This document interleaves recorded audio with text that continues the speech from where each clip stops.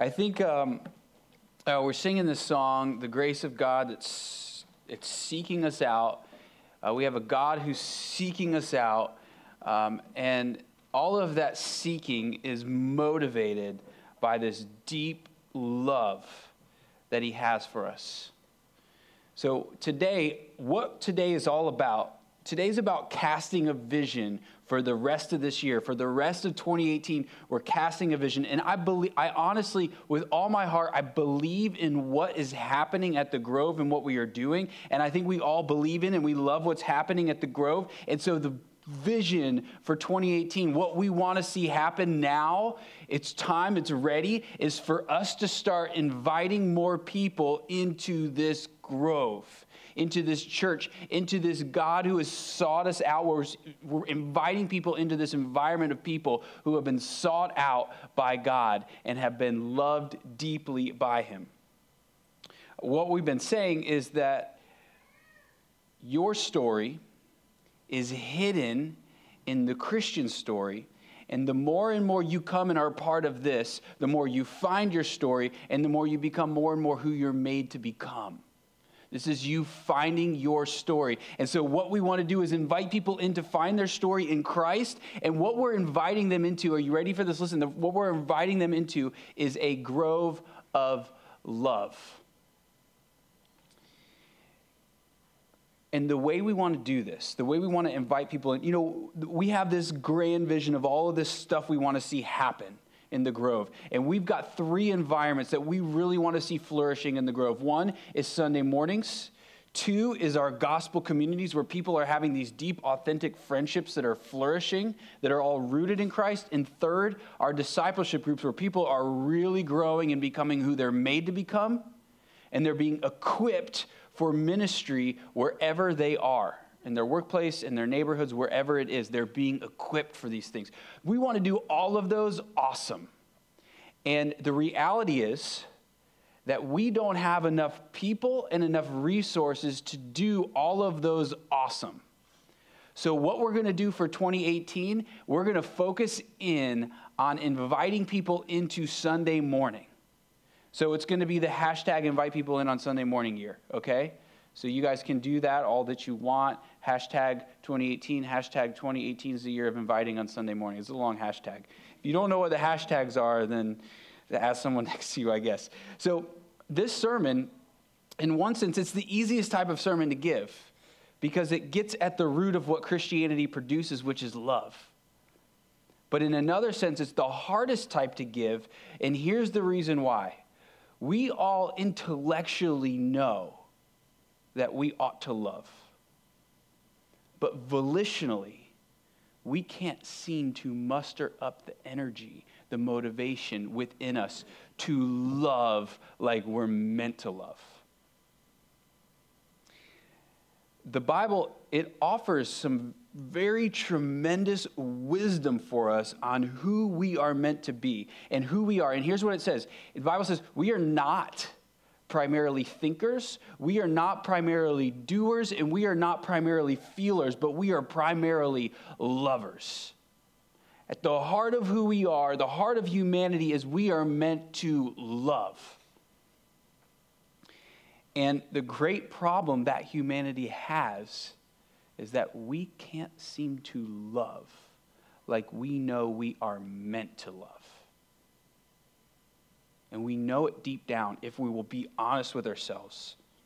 Why is that? What's happened? Why can't we seem to do what we know we should be doing?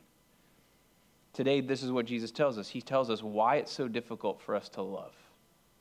And then he tells us how to actually have this love that we can give. And then 3rd, he tells us about this grove of love. So we've been walking through, we're in our series called Afterglow. We are in now John 15, and I'm going to read verses 5, and then I'm going to jump to verses 9 and read through 17. So here we go. Jesus says, I am the vine, you are the branches. Whoever abides in me and I in him, he it is that bears much fruit. For apart from me, you can do nothing. As the Father has loved me, so I have loved you. Abide in my love. If you keep my commandments, you will abide in my love, just as I have kept my Father's commandments and abide in his love. These things I have spoken to you, that my joy may be in you and that your joy may be full. This is my commandment, that you love one another as I have loved you. Greater love has no one than this, that someone lay down his life for his friends. You are my friends if you do what I command you. No longer do I call you servants, for servants do not know what the master is doing, but I have called you friends. For all that I have heard from my Father I have made known to you. You did not choose me, but I chose you and appointed you that you may go and bear fruit, and that your fruit should abide, so that whatever you ask the Father in my name, he may give you. These things I command you, so that you will love one another. Jesus says in verse 5 that he is the vine, we are the branches, and we are being called to bear fruit. Now, at the core of what bearing fruit is, to bear fruit, at the core of it, it's about love for one another, but it's about a love that extends out to feed the world around us. The fruit is literally, it's feeding our city with love. It's a picture of a grove of love. And what I want to do right now is give a vision in your mind, vision for 2018 and beyond, of this. Christ is the root, nourishing us, the branches. Okay, and so the branches, here's what's happening. We are reaching out into every nook and cranny of our city, offering this fruit of love that we found in Christ. And then, as branches, what we're doing is we're taking hold of those people and bringing them in. So when the Bible talks about Jesus and him pursuing us, one of the words, the Greek word he is used for this is proslambano, which means to grasp, take hold of, and pull in. And we're called to do the same thing. That's what the love is that we have for others. We're grasping, taking hold of, and pulling in. And I don't know about you, but a lot of times I don't feel like I've got the love that is necessary to offer people, that I know I'm meant to be giving to them. I'm having a hard enough time loving my family, my close friends, and this is talking about being a grove of love that is being extended to our city. It's like we all have this love tank within us. There's this tank that's meant to be filled with love. And when we look at, when I look at the way the Bible's calling me to love people, I'm looking at this tank within me and I'm saying there's not enough love in here for me to love people the way that the Bible's calling me to love. So what do I do about that? What do we do about that? Knowing that we should love and acting, loving, are at odds with each other for us. And the whole reason is because we have this tank that doesn't have enough love in it to give to other people. It's not filled up enough. And see, the problem the Bible keeps telling us is that there's this divine love that we are meant for. And when we go to this divine love, what this divine love does is fill us up with that divine love. And what we do is we go to people, we go to things as if they are divine, trying to get this love that is meant to get only from God. And those things, those people can't love us the way that God loves us. And so therefore, our love tank never gets filled up because we are not going to this divine love. So we're empty of this love versus it being filled up within us.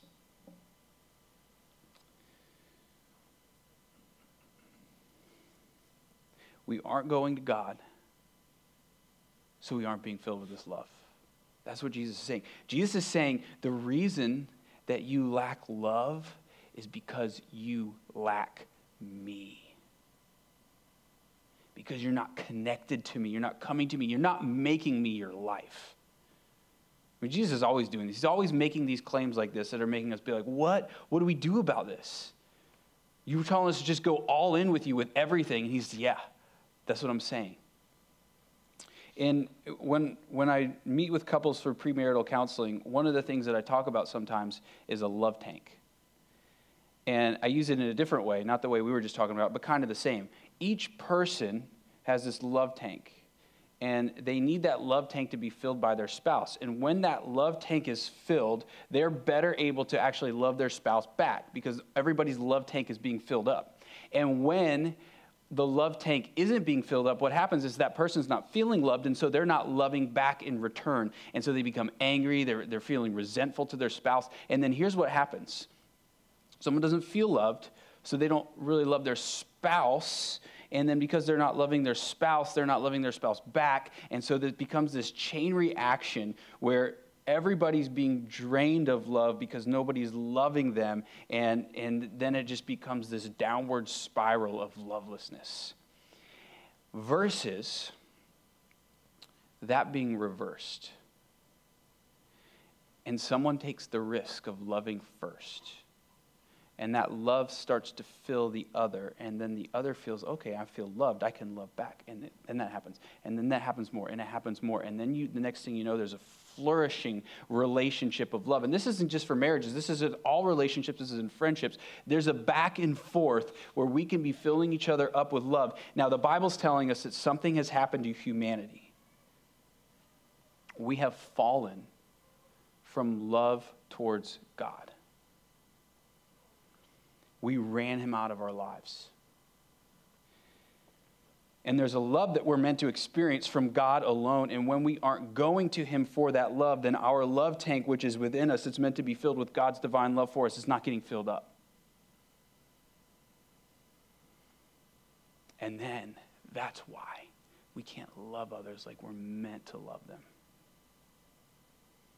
And when your love tank isn't filled by God, something happens. We become increasingly more and more selfish. I mean, this makes sense. Think about it. When we need, like if you're starving, all you can think about is that you're hungry. Well, if we are at the core of what humanity is if we are lovers and we aren't being loved by God, then that means we're not getting something that we long for most. And so it turns us into people who say, I need this, and I'm not getting it somewhere. And so we become more and more selfish because we have this deep satisfaction that isn't getting met. And a sign that Jesus says you're not loving others, one, there's a selfishness because you're not experiencing love from God, but also, two, there's a lack of joy in your life. Jesus says, I've said all of these things to you to love one another so that you might have my joy in you and so that your joy may be filled, may be full. In other words, we are lovers and we're meant to love. And when we're not doing what we're meant to do, we will lack joy in our life.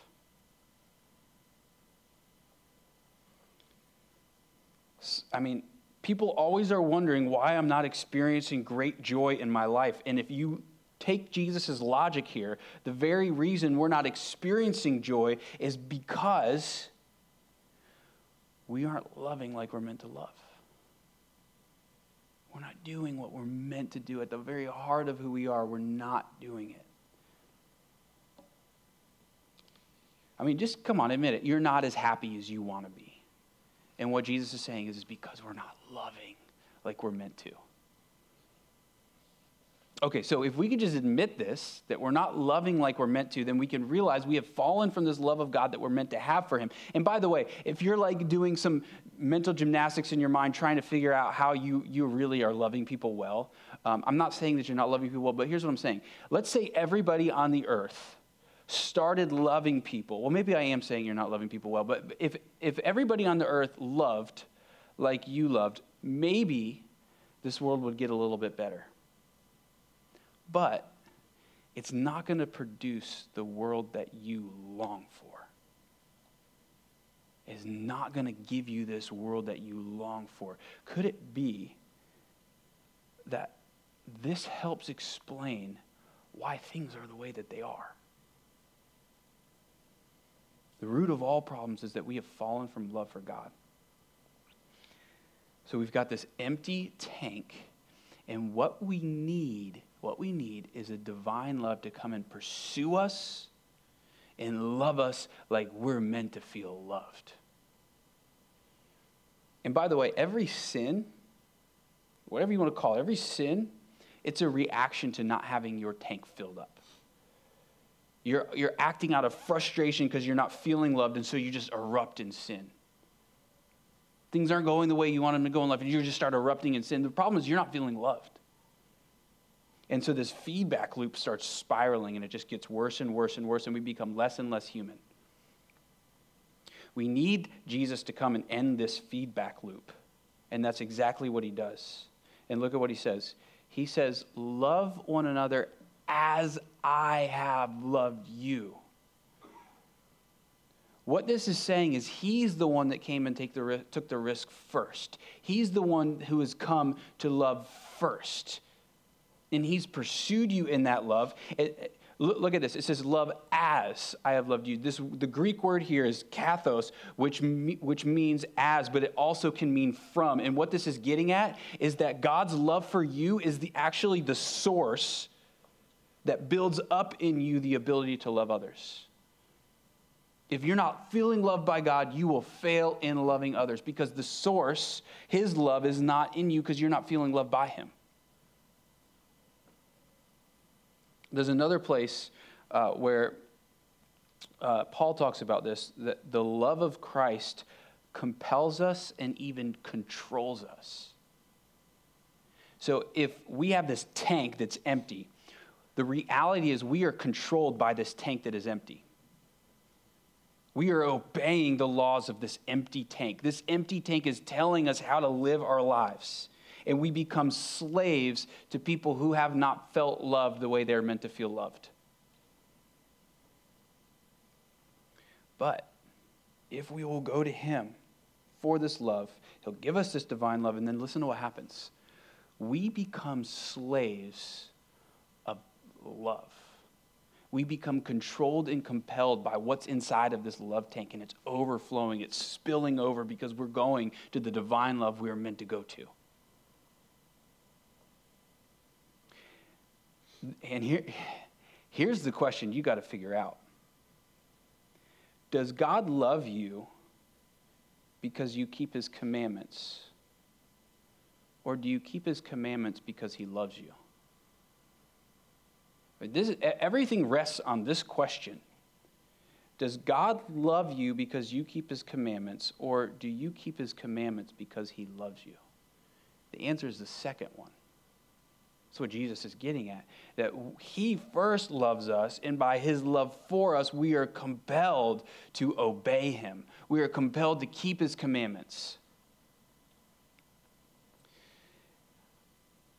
This is the area where people fail in understanding what Christianity is saying. Many times when people are rejecting Christianity, they reject the notion that God loves me because I keep his commandments. That's not Christianity. Christianity says God loves you, and that's why you want to do the things he's calling you to do. We flip it all the time. Many of you keep falling into this trap. You're saying, gosh, if I could just obey God, he's going to love me. If I could just stop sinning, then he's going to love me more. But it's only his love for you that's going to steal you away from sin and compel you to see what life in the kingdom is supposed to be like, which is a life of love. I mean, you're going to get to the root of God's law. You're going to get to the root of obeying God. It is simply this: love others. Love God, love others. Being a Christian is to have faith that God loves you, not because of anything that you have done, but because of what Christ has done on your behalf. So then we ask, what is this love then? What is this love? I mean, we're talking about this love tank. How do we get this love tank filled up? What is this love that will fill up our love tank? Jesus says this: no greater love than when someone lays down his life for his friends. Now, we got to get to some understanding here, because these verses can become a bit confusing, because the question is, well, is Jesus laying down his life for me because I'm his friend? There's another place in the Bible where it says Jesus died for us while we were still his enemies so that we could become friends. So the question is, what's going on here? And I'll tell you, these two concepts are so woven together that if you are obeying his commandments, it's because you're his friend. But if you aren't, it's because you're not his friend. That's what it's saying. So here's the reality of what Christianity is saying.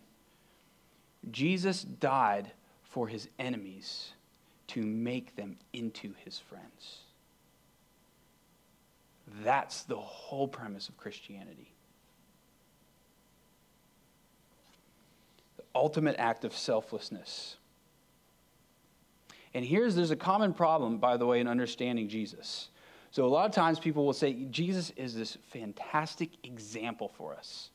Look at the way he lived. Look at how he treated the people around him. And he even died loving people. He's a great example. And I want you to know that if you just make Jesus your example and your teacher, you will be crushed under the weight of his perfection because you will never be able to love like he loves. He didn't die to show you what love looks like. He died because he loves you. He died in your place. He died as your substitute. He died so that you might live. Otherwise, he just crushes you under the weight of his perfection. And that's not real love anyways. That's like, let me show you how great I am. Look how much I love you. Look, watch. No, we want a greater love than that. We want a love that's going to pursue us and die for us. That's real love.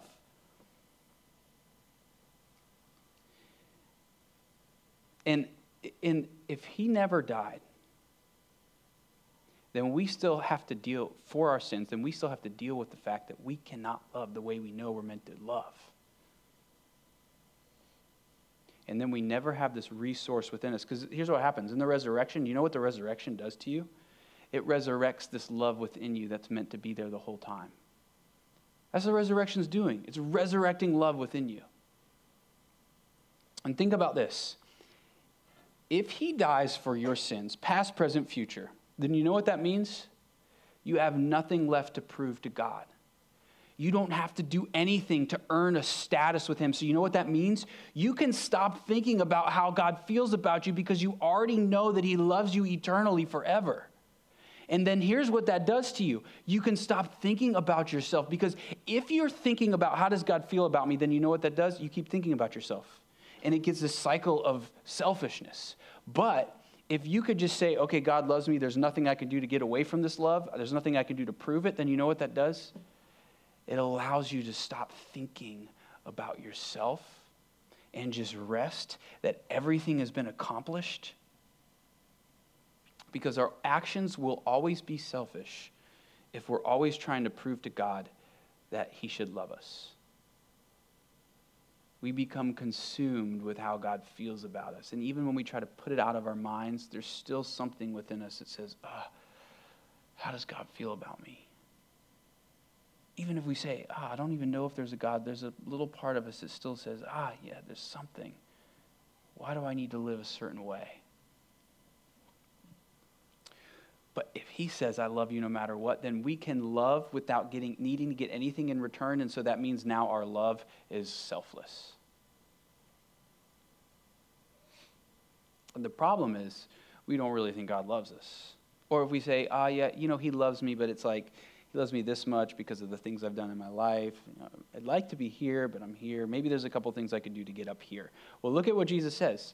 I love you just as much as I love the Father, and my Father loves you just as much as he loves me. The most amount that you could be loved in all the cosmos, you have.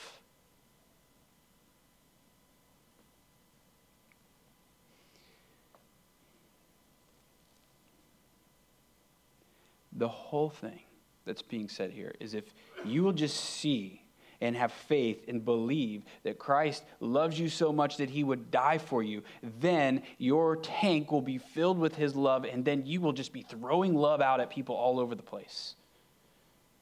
Like a machine gun of love.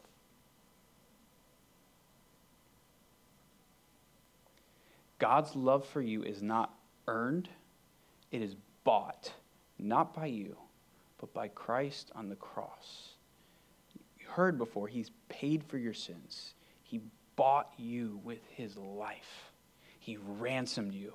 And this is given not because you earn it, but it's given through faith. It's all a gift through faith. And you need to know this. What Jesus is doing here by talking about friends, commandments, and all this stuff, what he's doing is he's using your love for others as a litmus test as to if you really believe he loves you. Every single time you are struggling to love people, you need to see first that it's because you don't really think God loves you. You're doubting the good news of Jesus Christ. You're doubting that he loves you so much that he died for your sins. Because if that was a perfect picture for you in your mind, you'd be overflowing with love for people.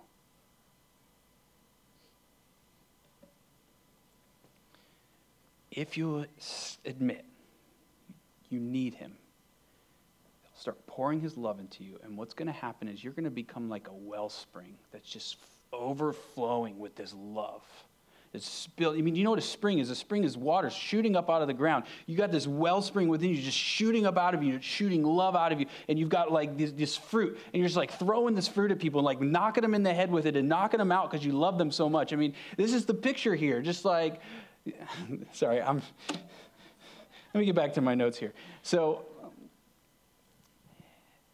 that's what's going to happen. And I want to show you what this looks like. So Jesus is saying he's the vine or the root that the branches are connected to, and he's producing a life of love within us. The same way he produces this life of love within us is the same way a branch gets life through the root system. And if the branch isn't connected to the root system, then it can't live. The same way if we aren't connected to Christ, we can't love.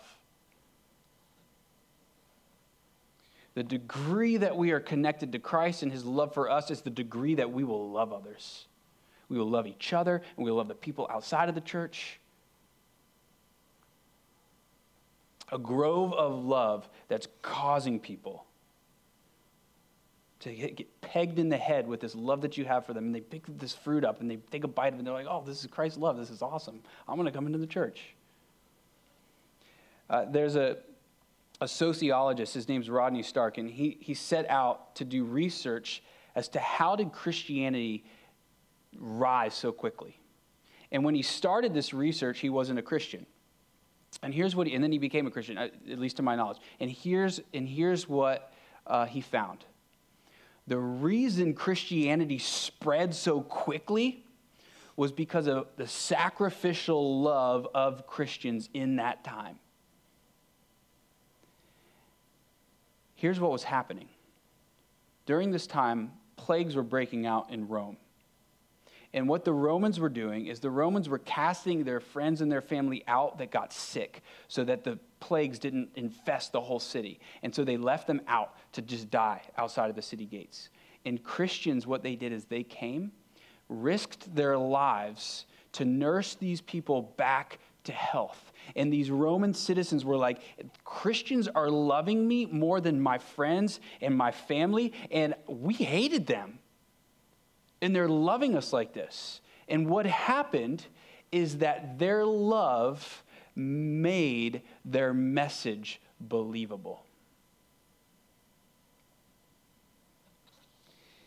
And it wasn't that they became Christians because they loved them. I mean, you can't throw fruit at someone and hit them in the head enough and then they just turn into a Christian. But what's happening is that message becomes believable because they say, wow, I'm being loved by a love that's from out of this world. There must be something in this message that I wasn't hearing before. I'm telling you right now that if every single one of us, if we would go all in with Christ, I'm telling you our city will be changed. I have no doubt about it in my mind. And when I do have a doubt about it, I say, okay, let me remember this love from God. And I remember it and I say, oh yeah, if every one of us, if we would go all in with Christ, our city will be changed. And listen, I'm not talking about just becoming a Christian. I'm talking about that. And I'm not talking about just growing as a Christian, but I am talking about that. What I'm talking about is loving like Christ loved us already. How did he love us? He died for us. Now, I'm not saying that you need to go and die for people. But what I am saying, die to yourself and live to a life of love for the glory of God and for your joy all at the same time. And what you're going to find is if you do this, you're going to have more joy in you than you thought you could have, and you're going to see a city changed by it all. I'm not being overly triumphalistic here. I'm not saying that this isn't going to be hard work. What I'm saying, it's hard work to love people, but what I'm saying is if we do this, our city will be changed. What would it look like if every single day we lived with a willingness to die to ourselves and live a life of love for others? And you hear me say that, and you say, that sounds exhausting. And I hear myself say it, and I say, that sounds exhausting. And then I say, you know what our problem is? We're not resting in the love of Christ. Because if we were, we wouldn't be exhausted, even by the thought of it. So you say, what would it look like to do that? And then you start loving your friends and your family and your neighbors and your coworkers that way, and they take notice, and then you see this rise of Christianity happening within the city. That's my daughter, and she's so excited about it right now. I wish you guys would cry out like that. People will take notice. That's what I'm saying. And then it makes the message of Christianity more relevant, more believable. So you get to tell them about it, or you invite them here and they get to hear about it. The degree that you are connected to Christ and his love for you is the degree that you want to connect others to his love.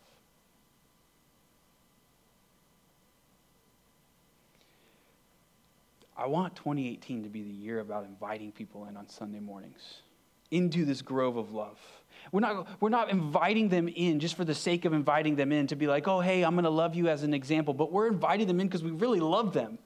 And we really want to see them know Jesus. It's a very different thing. This is not about strategies. This is about being compelled and controlled by love. So the question is then, who's God calling you to invite into the grove? And why haven't you done it yet?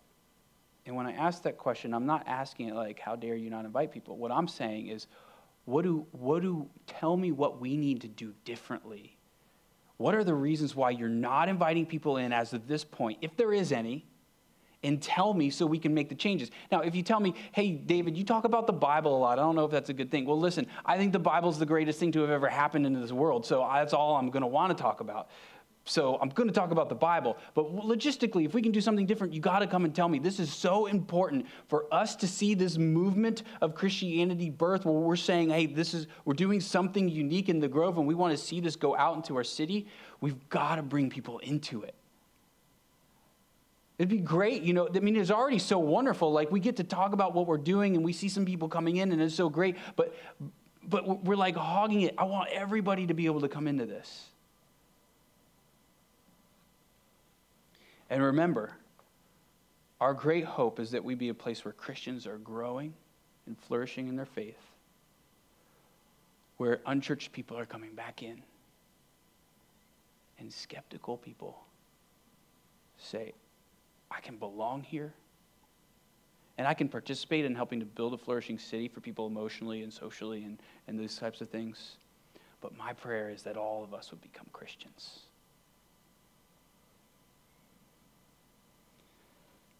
Listen, church. Look upon Jesus Christ, crucified in your place. You're not going to see someone who's died as an example. You're going to see someone who has died for you, not to show you how to live. He died so that you might live. Far different thing. And then what you're going to find is if you take hold of that, you're going to find that you're not loving people to give them an example of what love looks like. You're just loving them because you love them. You don't know what else to do. It's very different. So let's love people and bring them in. And let's go out to bring them in. This vision of us as branches that are taking hold of people the way that Christ has taken hold of us and pulling us in. Not because we want the Grove to succeed, but because we want Christ to be known.